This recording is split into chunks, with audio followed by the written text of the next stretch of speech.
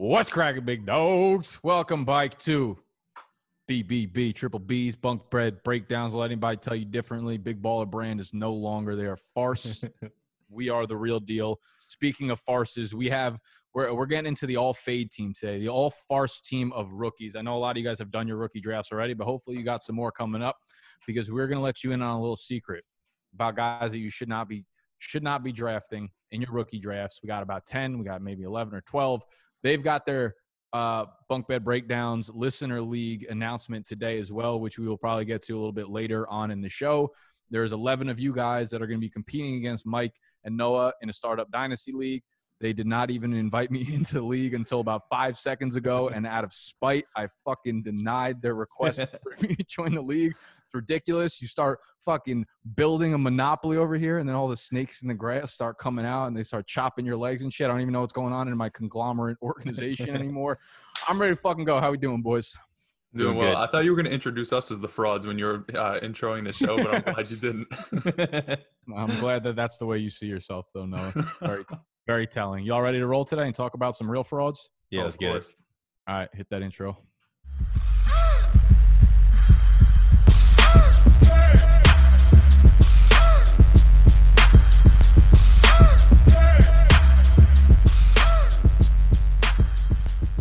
So if you want to just see who the 11 listeners are that got into the league, we'll put a timestamp down below. So if you want to skip right to that and then come bike over here, you can do that, or you could do us a favor and actually listen to the episode. That would be fantastic as well. But either way, if you want to skip there, then come back because you're so fucking excited. Timestamp down below. Michael, take it away. All right. First up on the list, we're going to start off at the most important position in the NFL, one of the most important positions in Superflex. It's going to be Noah's favorite player of all time, future franchise carrier of the Los Angeles Chargers, Justin the Duck Herbert. So we put him on here. This is like, sorry to interrupt, all right, but this is like when people introduce like women as their future ex-wife. Like, Noah, this is like you already know that this is your future ex-quarterback. Like that shit hurts so going into the relationship. People saying I look like him too. It's just it's a rough go for me, man. You know, there's a lot of heartbreak in your future. Yeah, so there's a lot of heartbreak in my past too, so I'm ready. So, I mean, look, when it comes to Justin Herbert, I think there's a lot of good things to say. He looks like a quarterback. He's built like a quarterback. He's athletic like a quarterback. The only problem is he does not play like a quarterback. So that is why we have him on our all-fade list. And he's going currently as the 10th pick overall in Superflex leagues, which is the 1.110 for those of you math nerds out there. Going as the QB3. And the reason why we're fading him is because I think there's better players behind him. You can get some tier 1 wide receivers, guys like Rager, guys like Jefferson that can go behind him. What do y'all think about Justin Herbert? You know how I think. I don't want to talk about Herbert. For Superflex leagues, I actually don't hate him at the 110. But like you say, if Jalen Rager is going behind him, I'm completely fine with it. I like how our notes section just says "fuck Herbert." Like that's honestly how I feel in my heart of hearts. But he's the guy that can get you points on the ground and hopefully through the air. But as you said, right, when you can get a guy like Jalen Rager, who I personally have as my wide receiver 1, and I think both you guys have as wide receiver 2, there's just a ton of value there. And even in Superflex leagues, like we contemplated putting Joe Burrow on this list just because we believe that CEH and JT are better values. Because when you look at startup drafts, right, like the only quarterbacks really going round 1 are the top 2 obvious guys and maybe Dak Prescott and maybe Kyler Murray. Like these running backs are going to go in the first, like late first, early second of startups. And what are the chances that Joe Burrow does that as well? As for Herbert, I doubt he plays more than like 8 games this year. And if you want to buy somebody that's going to improve their value year 1 to year 2, I think if he starts the second half of the year and he doesn't look good, then his value is probably going to plummet from wherever the 110 was, kind of like Dwayne Haskins of last year. Yeah, I think Herbert's a guy that the majority of people look at the talent and kind of feel the same way. That, I mean, he's just a quarterback in Superflex, and that's the reason why people take him. You know, he was number 6 overall pick, so there's going to be some value there for a long time. But basically what we're doing in this episode is telling you to fade players based on their ADP right now. As Mike said, he's going at the 110. He's the 3rd quarterback off the board. When you have guys like Rager who can be a foundational piece of your actually skill position offense going forward for, you know, hopefully his entire rookie contract, et cetera, that is why we're looking at other positions over a guy like Justin Herbert, where, I mean, he could, you know, you've heard the comparison, but he's like a Mitch Trubisky in terms of just like accuracy and consistency. It's got the flashes where you see him make some plays, but like it's so much more important to be able to do that over the long run. So Herbert's a guy who has definitely had his struggles during his time in college, and typically those kind of things don't get better going into the NFL against quicker, faster, stronger defenders with better coaches and better schemes going against them. So Herbert is on our all fade team as the QB1. Yep. And given that this is super flex, we're going to get another QB in the fade. And this one is probably not a shock to anybody. It is Jordan Love, who the Green Bay Packers took inexplicably with their first round pick. Herbert and Jordan Love. Love that. 2 great picks. He's currently going as the 22nd overall rookie in Superflex leagues per May ADP, which is the 2.10 as the QB4. And so the reason why we're saying fade these guys is because we feel like there's better value later on in the round. And so going behind him is Jalen Hurts at QB5. And I don't know about you guys. I know he's got lowered draft capital, but I think these two guys are kind of in like very similar situations where they're not going to start in the near term. And I would just rather bet on a winner than a loser. Definitely. Yeah, and if Jordan Love starts sooner than rather than later, like if Aaron Rodgers gets hurt, I don't think that's good for him. He's somebody that coming into the league definitely needs a lot more polish on his game. Like I listened to an interview and he admitted, he's like, yeah, I force throws way too many times and I throw too many interceptions. Like you don't really want to hear that out of a guy that's, taking over for Aaron Rodgers. And realistically, if Rodgers doesn't get hurt, I think he has like 4 years left. So you're basically putting a guy in your taxi squad for 2 years and hopefully like in that third year, Aaron Rodgers gets cut or something for like no dead cap and he makes it onto the field. As for Jalen Hurts, we know that Carson Wentz isn't the healthiest guy despite all those like white knights on Twitter trying to tell you that he's the best quarterback in the NFC East every other day. But he does bring a lot of rushing upside to the table. Unlike Jordan Love, he is kind of mobile, but he's not going to do what Jalen Hurts does on the ground. So seeing as he's going a little bit later than Jordan Love, you should just fade the position or trade back, acquire more capital, and then go with Jalen Hurts. Yeah, I actually don't hate Jordan Love here, to be honest. The fact that you can get Jalen Hurts after Jordan Love is what makes me not want to take Love here. But I don't know. This is one of those things where I kind of step outside the numbers and I'm looking at it from like a football standpoint. There's a lot of dysfunction within that organization, right? There's some kind of disconnect between Rodgers, the coaching staff, and the executives, whatever's going on there. I feel like usually that stuff plays itself out sooner rather than later, right? You don't just like hold on to that for like 3 years. So I do think Love gets on the field quicker than most people actually anticipate. So his value is going to shoot up. As to whether or not you believe he's like a talented player, that's really what it's going to come down to. It's obviously kind of annoying that you're going to have to hold him onto your bench for a while, probably be a taxi squad player. But I like Love probably a little bit more than other people, just because I do think something's weird within Green Bay and there will be changes semi soon. I know the contract's up in the air and he's probably there for the next 2 years minimum. But I could totally see Love taking over. And in 2 years, I mean, you're going to be really happy that you held on to Love if he takes over as a Green Bay starting quarterback. That's definitely fair. That's why I kind of grouped them into the same bucket. If there was no Jalen Hurts, I would be totally cool with taking this bet. Because you're basically – what you're getting is you're basically getting like a protected asset, right? Like his value is not going to decrease. We know that. So it's a guaranteed increasing value asset. You just have to wait 2 years. And that's the thing, too. It's like – with a guy like Herbert who can get on the field and immediately like play poorly, his value, all jokes aside, his value can plummet quickly. Like if we see him have a really poor rookie year, you're not going to want to invest in him long term. But I feel like Jordan Love could not step on the field and have more value than Justin Herbert over the next 2 years because you'll always be able to sell him with the fact that, he's going to be a starting quarterback. So I would say that his value is going to rise year over year because he's actually getting closer to being the starter there. And many parallels to Mahomes and Trubisky here. We've seen it in the past, so maybe that's true because you're drafting Jordan Love knowing you're not going to be able to start him for the next few years. Justin Herbert, you know you're going to start him and you know you're going to be disappointed in the second half of the year. So you got to take Is that. Is it possible that Justin Herbert ends up being really good for fantasy? It's possible. I mean, it's like Josh Allen, right? Like Josh Allen is not a good quarterback by any means, by any passing efficiency. But you would have been happy as shit to have invested into him at the 110. Yeah, but you would have been happy as shit, which is why I'm not saying you have to fade Herbert in the first round. It's only because I'm seeing Rager going behind him that I'm saying to fade him because I'd rather strictly take a Rager thing. Yeah, if there was no Rager, like if there's no Rager and there's no like Justin Jefferson behind him, like I'm totally fine. Like I've never let Justin Herbert fall out of the first round because of draft capital alone. It's just it's literally just based on the guys you can get behind him. Yeah, there's too many good players. And unlike that statement, we have A.J. Dillon, another example of the Green Bay Packers being absolute fucking buffoons. You take this guy in the second round. He has good burst. He has good speed testing-wise. But when you watch this guy play, he's like a bowling ball. He just doesn't do anything. He doesn't move side to side. He just goes straight into the offensive line. I know Graham Barfield wrote up his yards created. I'm pretty sure he was like terrible in that. And he hits he checks all the boxes that you want out of a running back, right? Like size, adjusted speed, the burst, the draft capital. But after seeing Green Bay sink a first-round pick into Jordan Love and like a third-round pick on an H-back, do we really hold much value in him being a second-round pick? And on top of that, I think personally, like his value is completely tied to Jamal Williams and Aaron Jones not coming back next year. They're both free agents, and I just don't see a world where if Aaron Rodgers is still on this team, that they head into the season with Devontae Adams as their wide receiver 1, Josiah DeGuara as their tight end 1, and A.J. Dillon as their RB1. I don't see that happening. They're probably going to re-sign one, if not both of those other running backs, and they do everything better than A.J. Dillon other than being like 250 pounds. Yeah, I was going to say it's no coincidence that we have 2 Packers back-to-back on this list because they were terrible fucking draft picks in real life as well.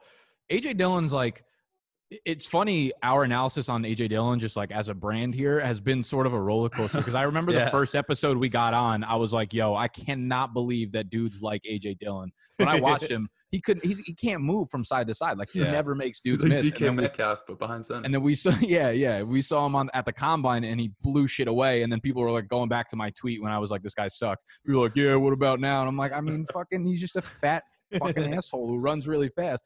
But like, for legit, like you said, with Graham Barfield, yards created, he was one of the worst he's ever scouted. He's just not elusive. And the only way a guy like that gets it done is if you're like, you need to be in like the LeGarrette Blount type role, New England, circa New Eddie England Lacy type of role, 2016. Yeah, Eddie Lacy was way better than fucking Eddie Lacy was actually like pretty nimble for his fat ass. He was, he wasn't always fat too. Eddie Lacy was a beast at one point, and then he ate his way out. At one single point, he was a beast. 1 year, yeah, one single point, and then he went and got a fucking Big Mac, and it was all downhill from there. But AJ Dillon, this is tricky. He's another guy that I'm not like I'm personally not fading him altogether, but I don't love the value here at I guess 208 because if there are guys like who else is going after him that you have Antonio Gibson's going. Well, he's the RB9. I think he's like early third round. Yeah, that's really close. But if there are guys like Laviska Shenault that fall behind him, like I know in one of my drafts I took Laviska at 208 or 209. Yeah, I think me too. Dillon was probably like one pick before or after, and I'm taking Laviska every single time there. But Dillon is like you brought up the RB contracts. I mean, Green Bay clearly has no idea what the fuck they're doing in terms of like signing and drafting and shit. So they could end up signing Aaron Jones to a longer term deal. They're gonna let one of those guys go for sure. If it's Williams, and Dillon's gonna have a carved out role. Like I do think the fact that he was a second round pick is definitely going to be something to be factored in. I think it gives him more of a floor than a ceiling, but just the type of player he is tells you it's so tough because Aaron Jones has been so fucking good on the goal line. And like, how can you take him off the goal line, right? He's been the most efficient goal line back since he's entered the NFL, like statistically speaking. And when you watch him, he's just so shifty in those tight spaces. But then, Green Bay is going to be like, oh, but A.J. Dillon, like, look at A.J. Dillon. How can we not give him the ball on the goal line? So that's where it gets really, really complicated. I feel like his ceiling is shot as long as Aaron Jones is there. But I do think he has an okay floor. So if you're a team that, you're competing, you have really good wide receivers, and all you need is like some kind of bottom barrel RB2 production, I don't necessarily hate Dillon, but he's definitely not a target of mine by any means. He's another one where you have to kind of be patient, right? Like same with Jordan Love. Like literally everything that Green Bay drafted, you're just not going to get much fantasy production in year one. Like you have to wait on Jordan Love. You're going to have to wait on A.J. Dillon to see if like Aaron Jones or Jamal Williams leaves next year. So, but like for running backs, the thing is like those first like 4 years of the rookie contract is like basically where they make their money. So you don't want to lose like 25% of that production investing in him. And again, it just comes down to ADP. If there wasn't an Antonio Gibson behind him, if there wasn't like a Laviska Shenault behind him, like I'm totally fine with it because he did get the draft capital and he has very plus size athleticism. But I think just replacement value kind of like drops him down a little bit for me. Yeah, me personally, like I know Derrick Henry scarred me for life, but I just don't want to invest in a running back that can't catch passes. And I was going through PFF's draft guide. He dropped 3 of 24 catchable targets throughout his entire college career. So 1, that tells you he can't catch because he's not getting targets. And 2, it also tells you he can't catch because he literally can't catch. If he drops one of Aaron Rodgers' passes, he's gone. He's like into the underworld or wherever.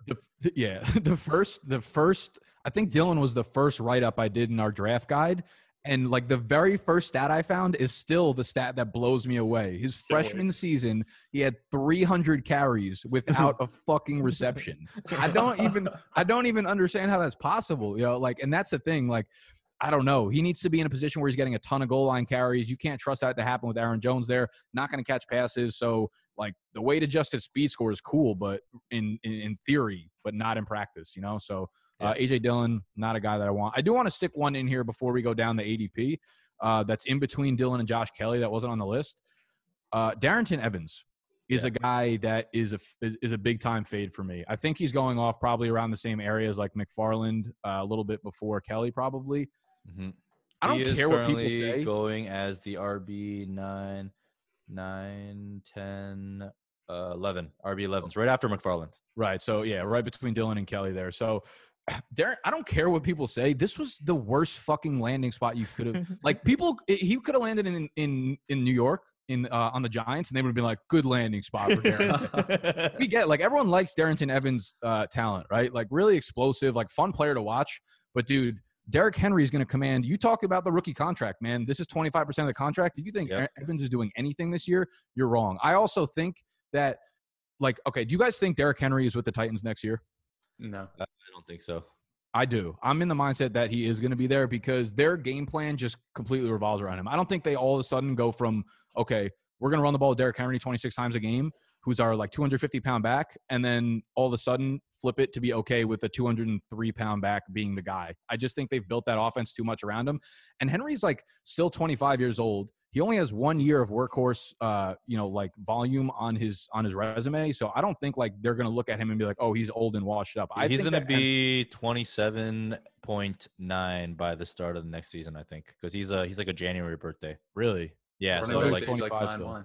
Yeah, so he actually would put the reason why I don't think they're signing him though is because they tagged him, so it's he's 25 right now. Yeah, he's 25 right now though. But he's 25 point, whatever it is now. By the start of the season, he'll be 25.9, right? And then by the start of next season, he'll be 26.9, so nearing 27. Yeah, but that's not 25. 26 is not basically like a death 30 running backs at all. Dude, he's basically. We've actually had this. This is like deja vu. We've had this conversation so many times. Here's the thing. I think Derrick Henry. I don't know what their financial plan was. Maybe it was because they knew they had to sign Ryan Tannehill. Maybe they were holding out in hopes to sign Jadeveon Clowney. I don't know what their mindset was, but it made sense to just tender Henry, get those pieces in place, and then worry about him next summer. That's the way I'm looking at it. I just don't think they just hand the keys over to Darrington Evans.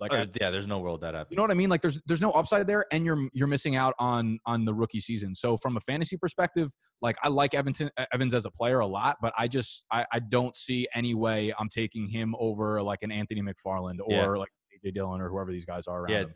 That's it actually. That's a good one because in the rookie drafts, I just find myself I always had Darrington Evans available, and I was just don't want him. I'm just gonna draft Anthony McFarland instead, even though he's worse capital, just for those reasons you said. I mean, to be honest with you, I was even debating taking DJ Dallas over Darrington Evans just because he has a clearer path to actually getting touches and getting to play on the field, right? So I actually like that one, and also just you just don't want to invest in scat backs that don't have a path to a lead role. You'll just be trying to talk yourself into those guys year over year about how high their ceiling is, and it just never happens. So and then right before they have their Duke Johnson season, you trade them. Exactly. Oh, I can't wait for this next one, Mike. Why don't you kick this off? Next one, another fantastic pick by the hometown Los Angeles Chargers, Joshua Kelly. I see a lot of people getting super excited about him here because they think he's gonna be like Melvin Gordon light. I just don't see it. I mean, I know Noah, you spat out that really interesting stat where we saw that he broke less tackles, forced less broken tackles than Joe Burrow last year, which just isn't good to begin with. I mean, this guy's playing the Pac-12, so it's not like he's playing against legit defenses either. But he's going currently as the 29th player overall, so basically the mid of the third round as the RB12, which doesn't sound bad. But then when you look at guys that are going after him, guys like Lynn Bowden, SEC rushing leader last year as a quarterback, guys like DJ Dallas, who's nice sleeper potential, someone that we like based on the film analysis that Nick has done and Noah has done. And you got KJ Hamler, a second-round wide receiver who everyone hates for some reason. I don't know why. But there's just so many more options better than him after him than drafting some sort of handcuffy running back. I don't know. I just don't really get the Josh Kelly love. There's a lot of pieces. I don't think he's any better than Justin Jackson. That's what I'm saying. People just assume they act like Josh Kelly was a second, he got picked where AJ Dillon was. If that was the case, then I'd be way more confident. But Justin Jackson has been good when he's on the field if he could stay healthy. I don't think the Chargers, necessarily just hand the keys right over to Josh Kelly. But he's a guy I'm like super indifferent about. He's definitely not a target of mine. He's not like a guy I necessarily want on my team, but I'll take him, I guess, if he falls to me. But I'm definitely not excited about it because, I mean, Eckler's the guy back there. You don't have to be getting 24 touches a game to be the guy, and that's what Eckler's going to end up being. Josh Kelly's one of those players where if you're at like the 408 and he's there and you take him, you're like, oh, nice, I got Josh Kelly. You're not like excited that you got him. You like look around, like I couldn't let him pass me by. You know, like I had to make that pick. And you look at everybody else and you're like, yeah, I didn't want him, but you take him. Like, what does he really bring to the table? Like Eckler's going to catch all the passes there, and obviously the passes going to go down with Tyrod Taylor or Justin Herbert under center. Justin Jackson's still going to spell Austin Eckler. The goal line role, I guess, is still up in the air, but do we expect them to be in that position as often with a rookie quarterback in Tyrod? Like, I don't know. It's just not like a sexy landing spot. It's not great draft capital. He had a good combine, but I just don't see the role that he carves out in this offense. Yeah, I mean, I brought it up before. I just think like the best comparison for him is like a Mike Davis type. He's a good NFL back guy that could do it all, but he's never someone that you want to put into your lineup unless all the other running backs are hurt aside him. So it's not a fun ceiling. Okay, floor is a real NFL running back, but that's really about it for Joshua Kelly. Yep. And Joshua Kelly's excitement is only to be outdone by our next fade, which is Lamico Poor man's Josh Kelly. Poor man's Josh Kelly, Lamico Pirine. I don't know why anyone's even remotely excited. He's currently going as the 40th pick, so in the 4th round. So you're not investing much in him, and I get it. People are like, oh, well, he's not costing much. But when you look at who's going right behind him is DJ Dallas. So 100% of the time I'm going to click the smash on DJ Dallas over Lamico, especially after they signed the ageless wonder, Frank Gore, who basically, I guess, forgot about play that. till he's 50. Right? It's so annoying that they did that because there was going to be one asshole in your league that took Pirine. Like Animal took Pirine in our league. He was really excited. He tried to trade up to get Pirine, and then like 6 hours later, the Jets signed Frank Gore. In his world record, the first person to be excited about LaMichael Pirine being drafted. Yeah, I mean, I think, people get excited about the fact that, look, the Jets want to get rid of Bell, whatever, but, like, at the end of the day, Bell's a workhorse. There's just, like, it's, like, not a high-scoring offense, so you don't want to invest in those types of, like, roles anyways. So, for me, I'm fading Lamico Pirine, and I'm going to take DJ Dallas or maybe even, like, Trout God or one of the tight ends going later. Yeah, I'll throw off some no, go ahead. I was just saying, he's like a much less athletic Ty Montgomery. He catches passes and he can't run really well. And Ty Montgomery had 0 usable games last year. Even the game that I think Le'Veon Bell missed, neither running back, neither Bilal Powell or Ty Montgomery did anything that week. And I'm not sure what the matchup was, but like they want to commit to Le'Veon Bell for how dumb that may be, getting like 3.2 yards per carry. But it's a bad offensive line. It's not a good offense. Even if he does start, like what are you going to slot him in on a weekly ranking? Like a running back 3, like there's not much to be excited about in Michael Pirine. And I agree with you, Mike. Like DJ Dallas, who has a legitimate chance to take over that role, if that starting role, if Chris Carson isn't ready week 1, that's just an easy smash. Yeah, I can't believe Dallas is going behind him. I can't imagine that will be the case going forward now that Frank Gore is signed. But yeah, I'll throw out a few more stats because I tweeted this out like last week about Pirine when I was looking up some more stuff about him after Animal drafted him. I want to let him know how bad of a pick it was. I started compiling stats just to throw at him. So basically, he did nothing his entire career besides that 40-catch senior year, right? But before that, the 3 years prior, the volume wasn't there, but the efficiency was terrible as well. Like that 40-catch senior year was one of the worst like catching seasons of all time. 6.6 yards per reception. And I'm looking at what he did on the ground.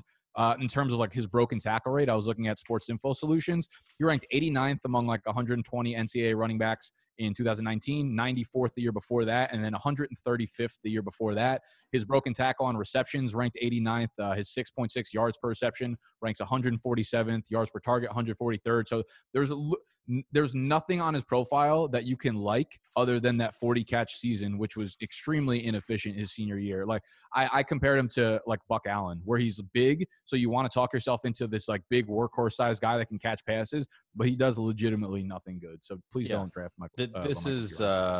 This is the Kalen Ballage of 2020, guys. People got excited about Kalen Ballage because he had some nice catches, had like 40 catches or whatever it was, but just wasn't that good. So yeah, he got definitely he started ducking at passes. So.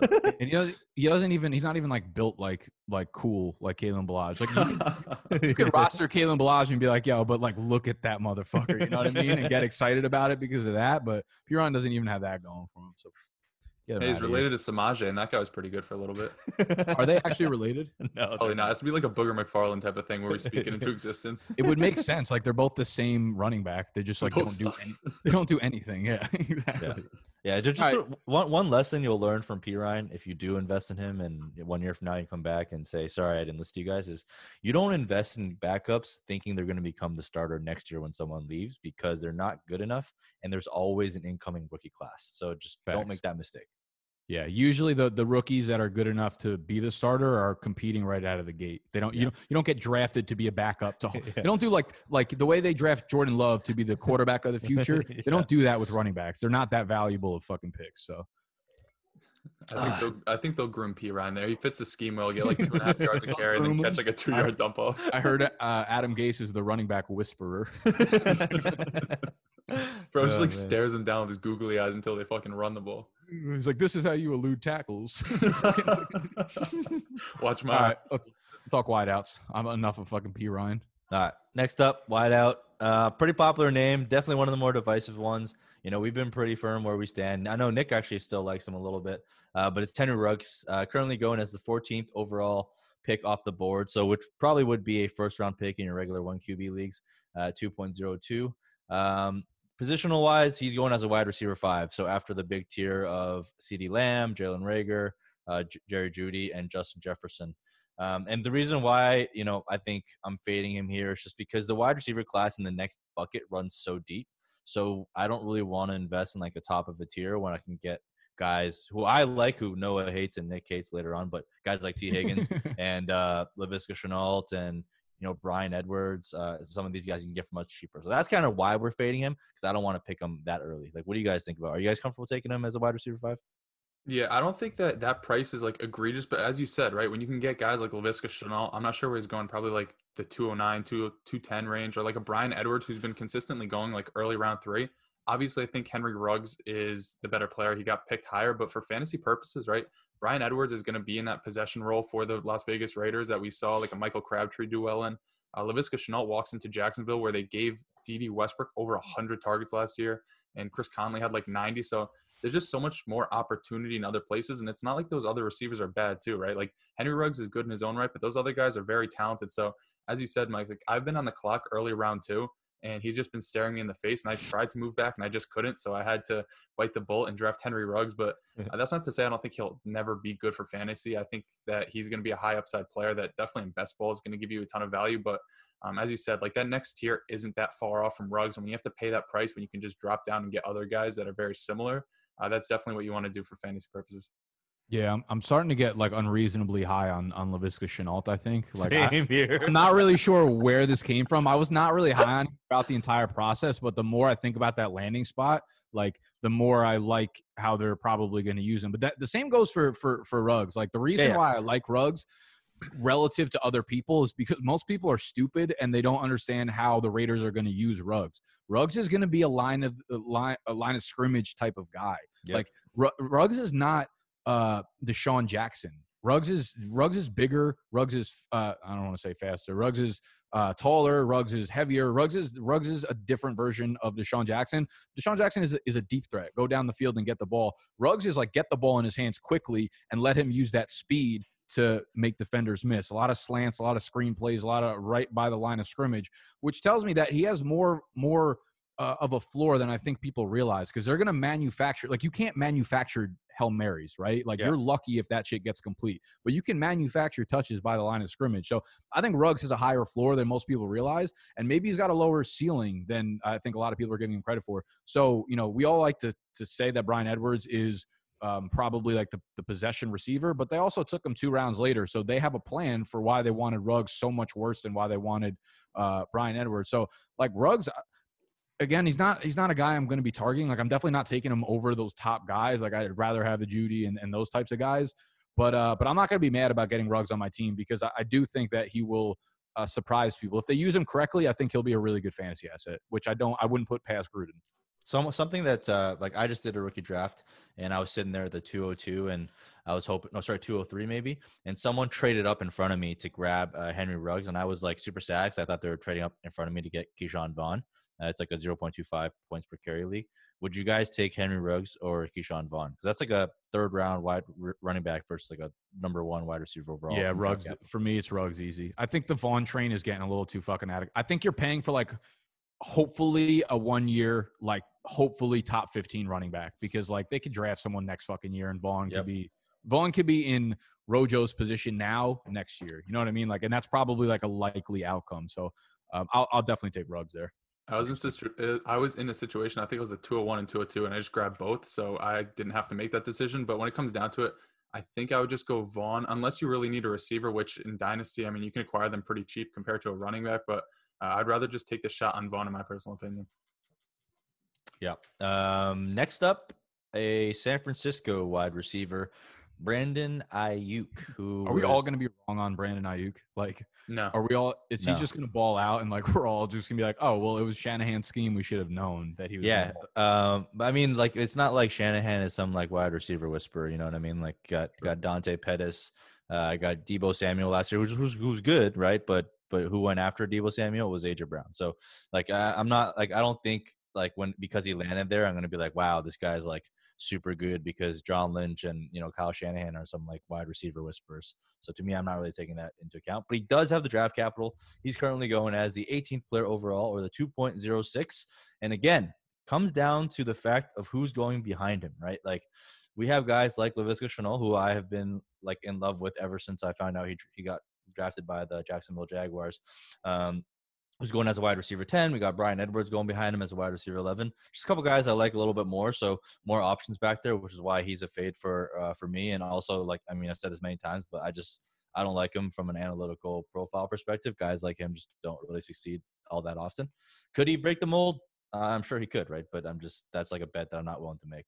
Yeah, for me, like, you want receivers that can do like one of three things, right? Either catch a ton of passes that gives you a lot of value in PPR, catch a ton of touchdowns, or give you deep plays, right? He's not going to be a guy that's going to catch a lot of passes because this team last year went to the Super Bowl passing the ball 49% of the time. I don't see that changing much. Even if it does, he's going to be well like third in line behind Debo Samuel and George Kittle.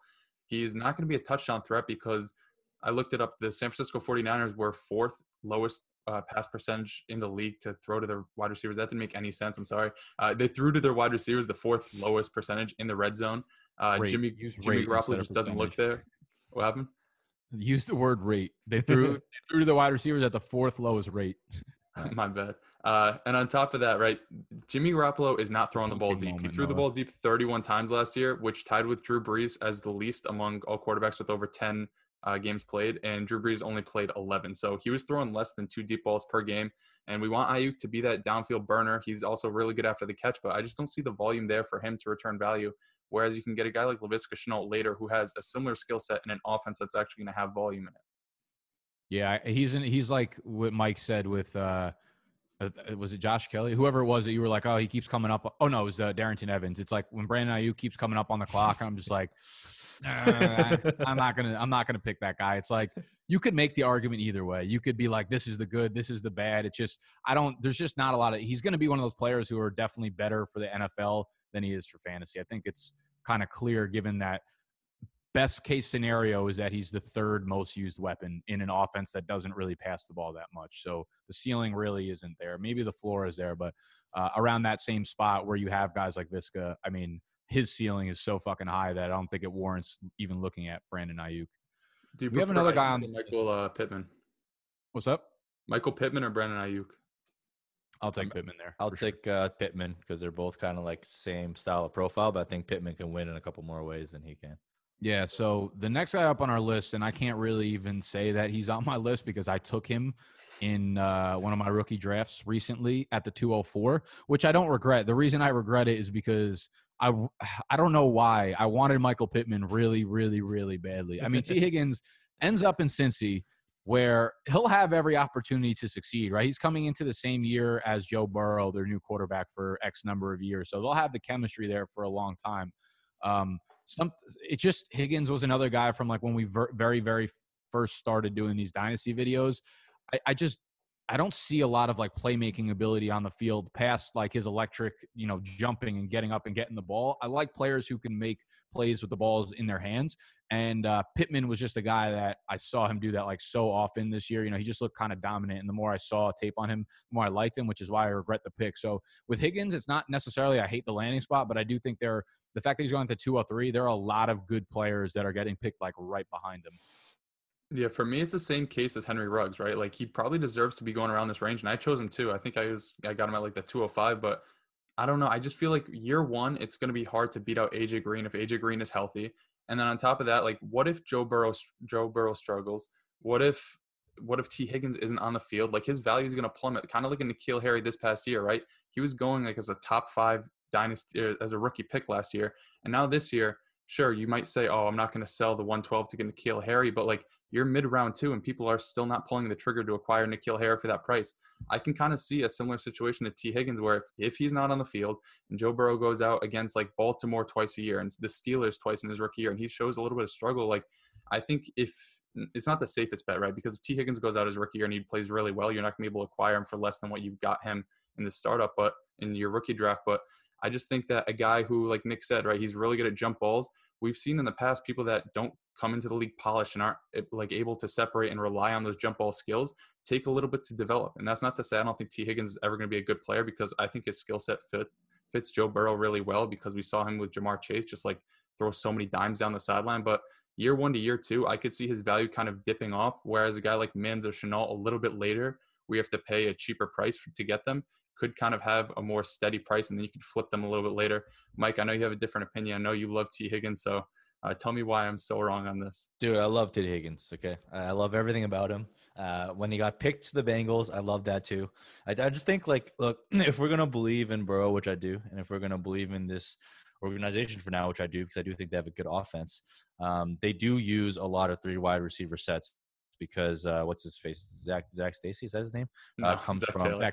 Zach Taylor. Yeah, Zach Taylor. Too many fat running backs. Yeah. The Bengals fucking wish they had Zach Stacy. Yeah, Zach Taylor does come from, did like come from, what's his name? Sean. Dude, I'm blanking on names today. Yeah, Sean McVay. Don't worry about coaches. Yeah. I think he's coming from that philosophy. So, look, Auden Tate got on the field a decent amount last year when he was healthy, and he was able to ball out a little bit. So I think him playing that third fiddle to Boyd and AJ Green is going to be good for him, because he's not ready to be a wide receiver 1. But I do think he can be someone that produces year 1, because you can manufacture touches. I don't think he's just a deep threat and a jump ball specialist. I think he understands like nuances of the game pretty well. We know that he I love like analytical profiles where guys that break out super early, and he is someone that just like got on the field right away and produced as a rookie, and then blew up as a sophomore and continued to ball out. So I think like I'm buying that offense, and I'm buying that tie with Joe Burrow. And if Joe Burrow is what we think he is, even if he doesn't like blow everything out of the sky like Mahomes in the first year, and he does puts out like a decent year, I think Higgins is going to be part of that. And then I think trying to buy him after is going to be a little bit tougher, because you're going to have AJ Green leaving. So people are going to have that built-in expectation that Higgins is going to be like the guy, the dog going forward, because we know Boyd is more of like a flanker role. So I think like from that perspective, that's why I'm kind of fine buying on him at his current price. Yeah, for me, if I'm like contending right now, and I know I'm like kind of impatient, which is counterintuitive for Dynasty, but if you are in that mold, I think that T Higgins is somebody you'd want to fade, just because even Mike, who believes in him, thinks as well that he's not going to have a great rookie year. And if that happens, if he has like a JJ Arcega-Whiteside type of rookie year, or a DJ Chark, and you sell them for a lot less than that they should be going for based on their draft capital and their college production, then you're losing out on a ton of value, and you're probably selling them to somebody who's rebuilding and is going to reap those rewards. And if you do sell them for like a 2021 second, and you pick a receiver that's in the same mold as T Higgins, then you'd probably just get T Higgins all over again and get another guy who's not going to produce in their rookie year. So that's why I just think that maybe if you wait, and if these hypotheticals all play out, you get to skip out on his rookie year where he isn't productive, and you get him in that year 2 like bounce. But as you said, Mike, yeah, it's pretty risky to do it, but I'm a man that gambles on the Chargers, so I'm not afraid to put my chips in the middle of the table there. Yep. I think next one is a pretty easy decision for me and for Noah, but it's Chase Claypool. This pick kind of boggled me a little bit, and at first I was like, like Pittsburgh picked him, maybe I should take another look. I took another look. I still can't do it. He's currently going as the 27th overall pick at the top of the 3rd round at 3.03 as the wide receiver 12. The reason why I can't do it is because KJ Hamler's going right behind him. And for me, it's like they're very similar situations. Obviously, Pittsburgh might have a better passing defense if Big Ben is healthy, but they're both kind of like that 3rd, 4th option. But Hamler just has like a way better profile. And what if we're wrong about like Jerry Jeudy, right? What if Jerry Jeudy's not everything he's made out to be? Like they took Hamler in the 2nd round. we can, people make the case that he's a decoy, kind of like Ruggs is a decoy. But I think in both cases, like, you're not going to invest a first round pick and a second round pick with the intent of making them a decoy. Like, that's like a stupid concept to me. Sometimes they turn out to be that because they're not that good. But I think just like at his price, I've been finding myself clicking the draft on Hamler a lot lately. Yeah, he's like one of the best values, just straight up best values in drafts this year. I think that like if we look back and he does well, if he plays out and has like a really good rookie contract or whatever, there are just so many reasons you could point to why that happened. One, because he's a really good player. Two, because he had second round capital. Three, he has great speed. Four, like, we're talking about all these weapons that they have, but like, I mean, it's Sutton, and then the rest of them are unproven as fuck. So one of them falls out, and then, Hamler could be, like you said, the second target. I'm not going to say I think that's going to happen, but what if this offense takes a really big step forward and they actually become a good passing offense? Like, that's also in the cards here. So Hamler has a lot of things to like about him. The situation is clearly dragging him down really, really far, but Hamler's definitely a guy that I would be investing in right now. Yeah. But this segment was about Claypool. So what do you think about Claypool? Oh, yeah. I forgot about that. Yeah, I mean, Claypool is interesting in the fact that he got such early draft capital, and it's the Steelers who draft wide receivers so well. Wait, Nick, can I cut you off? I have a tweet that some Steelers fanboy sent me about 6'2" and taller receivers drafted by the Steelers in the past. Chase Claypool this year, Martavis Bryant, Justin Brown, Limas Swede, Dallas Baker, and Fred Gibson. And then he follows that up with Brown, Swede, Baker, and Gibson combined for 20 career catches. Fred Gibson did, however, score 7 points per game in the NBA D-League in one season. So that's a pretty good hit rate. Yeah, someone else actually put out a pretty cool thread. I forget his Twitter handle, but I think like 29 or something like that. And he basically went through each team's draft picks at wide receiver. And it turns out like the Steelers weren't that good at drafting wide receivers. We just remember it so much because they got AB in the sixth. They got Emmanuel Sanders, Mike Wallace, all these guys. But they had like a 25% hit rate, which is like just like average. So that kind of that honestly might have been me. I put out a tweet super similar to that. This was like last year, I think, or maybe like 2 years ago. Everyone's like, "Oh, the Steelers are so good," but I'm also like, if you get a couple big hits, you get known as like the team that drafts, but you still also have like fucking 30 misses. That's just it's the way it works. So like, I mean, that I'm not gonna take the 6'2" or bigger like thing for face value there because that's just like so nitpicky. But most people don't like Claypool just as a prospect. They don't think he could really separate at the next level, and it does make sense. So if you want to buy into the whole Steelers thing, go for it. I think that's probably the wrong process to play when you're doing dynasty though. Yeah, Mike, you hit the nail on the head. Just watching this guy play, I don't understand. It's very similar to Miles Boykin last year, his former teammate, where he tests super athletically, right? Runs like a 4.4 at a huge size. But when you watch the guy play, he's not like jumping up and mossing people. He's not burning people deep. He's used like over the middle like a tight end. And from everything we've heard, he's not going to be a tight end in the NFL. They just brought in Eric Ebron. They have Deontay Johnson there. They have Juju Smith-Schuster there. Like, there's just too many mouths to feed. And I just don't see how his skill set fits into the Pittsburgh Steelers offense. Yep. So I mean, I put out a tweet today earlier on this, but if you're on the clock in the third round and you're thinking about drafting Claypool, first see if Hamler's available. If he is, take Hamler. But second, try and flip that third and just send it to the James Washington owner and try and get James Washington. I don't like either player, but I would rather bet on James Washington going forward than I would betting on Claypool. Yeah, I saw that. That was a good tweet. I agree with that as well. I think Washington got like people started shitting on him so much that he had like some good flashes last year where he had some good games. I'm like, he could still be good if Big Ben is actually healthy and on the field. So I like that a lot. I think the 2019 wide receiver class kind of ruined our perception of young receivers in the NFL. Like before that year, we didn't expect any of these guys to really produce in their first or second years. And the fact that like Deebo Samuel, AJ Brown, DK Metcalf, all these guys just broke out. Guys like James Washington, who I think are going to like their third year, right? Like this is the trend that they should be going on. Whereas Chase Claypool probably isn't going to fit into the mold of an AJ Brown, who, if he ever becomes good, is going to take a few years. And Mike, that's like a beautifully crafted tweet. Like if you want somebody who is going to provide any value for you, it's going to be James Washington, who is going into his third year and has shown that he's actually decent at football. Yeah. Speaking of like, I don't remember who tweeted it yesterday. It might have been Ray or it might have been someone that does like Debbie. And they were talking about how like, imagine Etienne and Najee, like those guys came out this year in the class, how bad the running back class would be next year. Yeah. It would be so brutal. I wish it happened, like just so I could send that tweet over to Scott. Yeah. Like, Scott, your picks next year don't fucking matter, bro. Give me all of them. You'd have Richie on the phone in 2 seconds.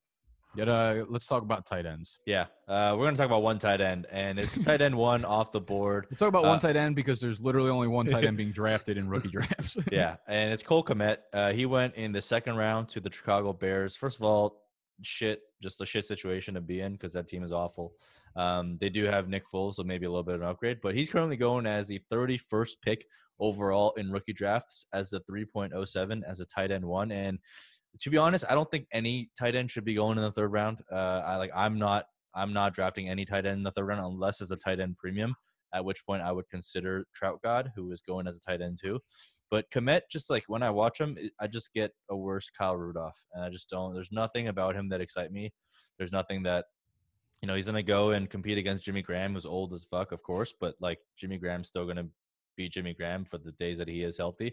And honestly, it's just don't invest in tight ends, period. But definitely don't invest in Cole Kmet. That's my advice. If you're holding weight in the fact that the Chicago Bears took him so early, also remember that they signed like 15 different tight ends, and they also brought in Trey Burton for probably an absurd amount of money, and he did absolutely nothing. So yeah, putting a lot of draft capital and weighing that heavily about Cole Kmet isn't smart to do. Maybe it's just the Notre Dame offense because Chase Claypool also looked like absolute garbage in college too, and so did Miles Boykin. So maybe they just ruin NFL careers like it's nobody's business. But yeah, Cole Kmet is somebody I'm not too high on. I'd much rather Adam Troutman, who's coming from a smaller school and he was less athletic, but in that New Orleans offense that wants to use tight ends, the fact that you can get him a little bit later, sure, he's not going to produce year one, but Cole Kmet's not going to produce in like year 25. So I'd much rather take that bet. I mean, I don't think anyone's going to be producing in year 25. But point taken. Yeah, I mean, I'm definitely not taking Cole Kmet before Adam Troutman. I mean, if you just look at things objectively, like the situations they land in are polar fucking opposites. And the worry about New Orleans for Troutman is just that, like, what happens with Breeze. But the signing of Jameis Winston should make you feel really good as a Troutman owner, because Winston, like, he'll throw his fucking 25 interceptions, but he'll also throw like 10 red zone touchdowns to tight ends. Like we saw him make Cameron fucking Brate like an 8 touchdown a year guy for like a 3-year span. So if he could do that, Troutman can do that. So long term, I'm not really worried about it because they brought in Winston. So if you have to pick between one of them, like everybody else in this class, every other tight end is a complete dart throw that should be a waiver wire priority pickup and not drafted in the actual draft itself. But if you have to pick between these two, and you're obviously not drafting both of them, go with Troutman over Cole Kmet. Yeah, and I stopped trusting Bears draft capital when they traded up for Trubisky over Deshaun Watson. Also, just a friendly reminder, they drafted Adam Shaheen in the second round as well, the 2017 draft. So it's not like they're a great place for evaluating talent. So, dude, Riley Ridley. You don't like Did you see the 2015 tight end draft class? Oh, I saw that tweet. That was disgusting.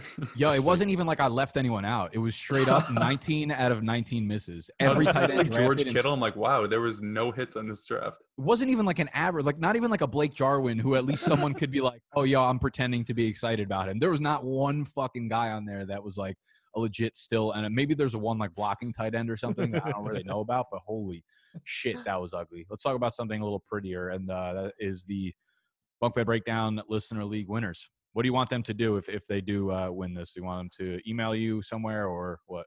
We want them to pay into the league. I'll DM all these guys so they know that they actually won. You want them to send offers?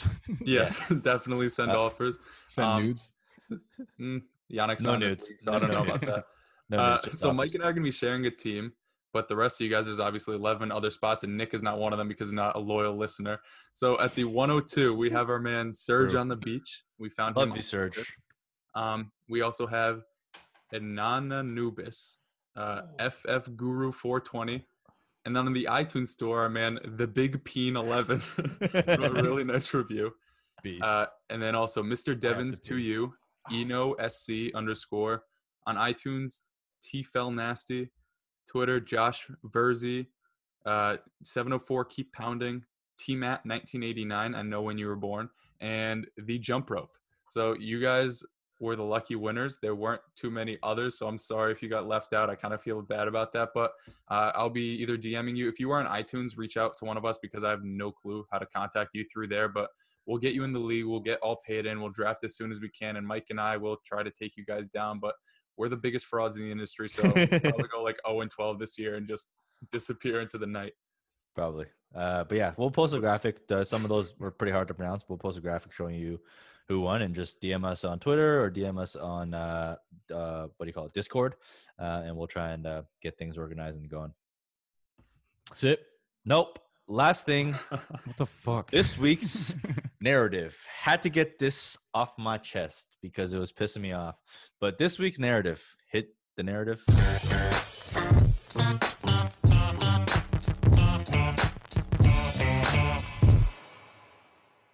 Speak on it, Mike. All right. You need to sell CMC so you don't miss the sell window. Shut the fuck up. That's all I have to say on this, okay? Because look, no disrespect. Because look, I mean, I'm sure there's smart guys in there that are hella disrespect that are crunching numbers out there. But this is like fantasy just doesn't have to be hard, guys. It just doesn't have to be hard. But for some reason, people love to make it hard. Like CMC is a once in a decade type of a fantasy asset, and I often compare him to Marshall Faulk, or I compare him to LT, and that's not a hyperbole, right? It's like actually warranted based on what he's done. And I put out a tweet, and we'll try and share the graphic if we can, but if you look at them through the first 3 years here, like he's very much on par with what they did. So through first 3 years, CMC had 623 carries, 2.9K rushing yards, which is pretty incredible. 24 rushing touchdowns, 303 receptions, 2.5K receiving yards, and 15 receiving touchdowns. He is more efficient as a receiver than most wide receivers, okay? Compare that to LT. LT had about 1,000 carries for 4.5K rushing yards, 37 rushing TDs. What a fucking beast. 238 receiving receptions for 1.5K yards and 5 receiving TDs. So 6K total yards from scrimmage and 42 TDs. He's the GOAT. No doubt about it. Thank you. Falk. All this Chargers slander today, I needed to hear that. Falk, 801. 2.9K, 29 TDs, 164 receptions, 1.4K yards, and 4 receiving TDs. So 4K yards from scrimmage and 33 receiving touchdowns. So CMC is kind of like right in the middle of these two, right? And people are like scared about selling this guy after his first 3 years because they think that he's going to hit some sort of like age cliff or whatever. Do you want to know what LT and Falk did for the next 5 years? They put up damn near 10,000 yards from scrimmage and 77 to 99 touchdowns between the two. Are you trying to fade this once in a generation asset? Like, I put out a meme on this. It's the Drake meme. And literally, like, it boggles my mind that people worry about winning trades more than winning championships. If you have a championship roster with CMC on it, you better fucking give me your firstborn, your secondborn, and be willing to chop off your dick because I'm not going to sell him for anything less than that. Yeah, that's kind of a fire. That's kind of a fire saying right there. I think we could put that on merch. Winning trades, greater sign, winning champions. Yeah, for dynasty players. But wait, hold on. Christian McCaffrey's 23.9 years old, which means almost 30. He'll be 28 by the time next season starts. Yeah, but he catches passes, so he's not Derrick Henry. So dude, almost 10,000 yards from scrimmage over there. You know what's happened over the last few years? We've been accustomed to running backs getting work for like a couple years and then just getting thrown fucking into the trash. Yeah. So when we see a guy like Christian McCaffrey, our first instinct is like, you've been fucking heartbroken by someone so many times, you can't be crawling back to that, right? So Christian McCaffrey is like scaring people. We're here to tell you, don't be scared, baby. Don't be scared. We're going to jump right through this together, except for Noah, because he trades away Christian McCaffrey. Yeah, Noah did a trade. Noah did a trade. And we're not saying like punt away like Godfather offers, right? Like we talked about what you should trade Christian McCaffrey for.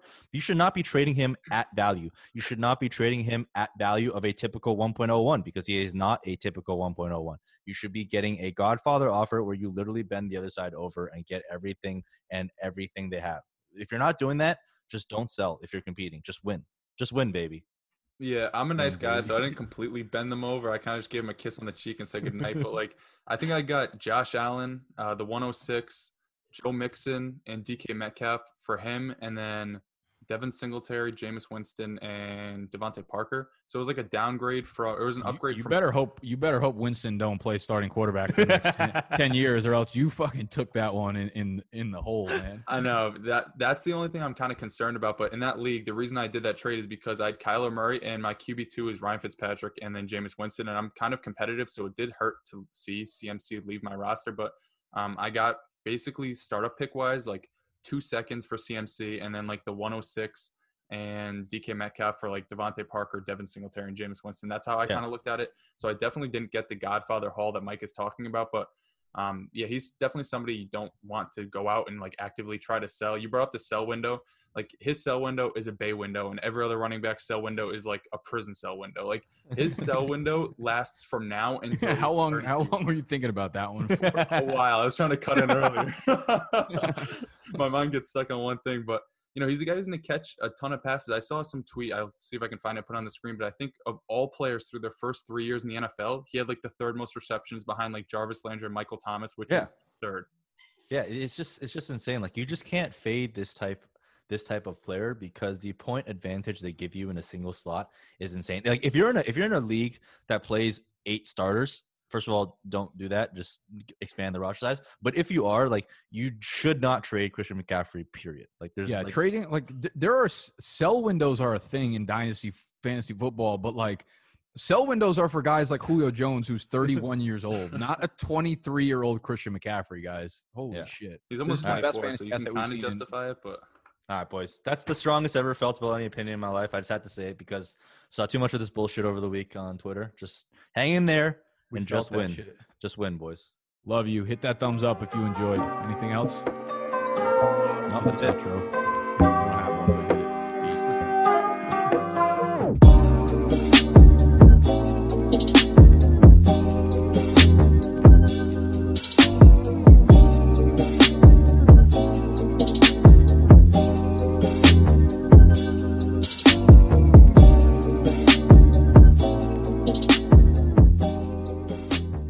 Prescription products require completion of an online medication consultation with an independent healthcare provider through the LifeMD platform and are only available if prescribed. Subscription required. Individual results may vary. Additional restrictions apply. Read all warnings before using GLP-1s. Side effects may include a risk of thyroid C-cell tumors. Do not use GLP-1s if you or your family have a history of thyroid cancer. If you've struggled for years to lose weight and have given up hope, did you know you can now access GLP-1 prescription medications at TryLifeMD.com? We're now offering eligible patients online access to GLP-1s, the breakthrough prescription medication that can help you lose body fat and weight. Listen to what people are saying. It's fun to put on jeans that you couldn't get into 6 months ago.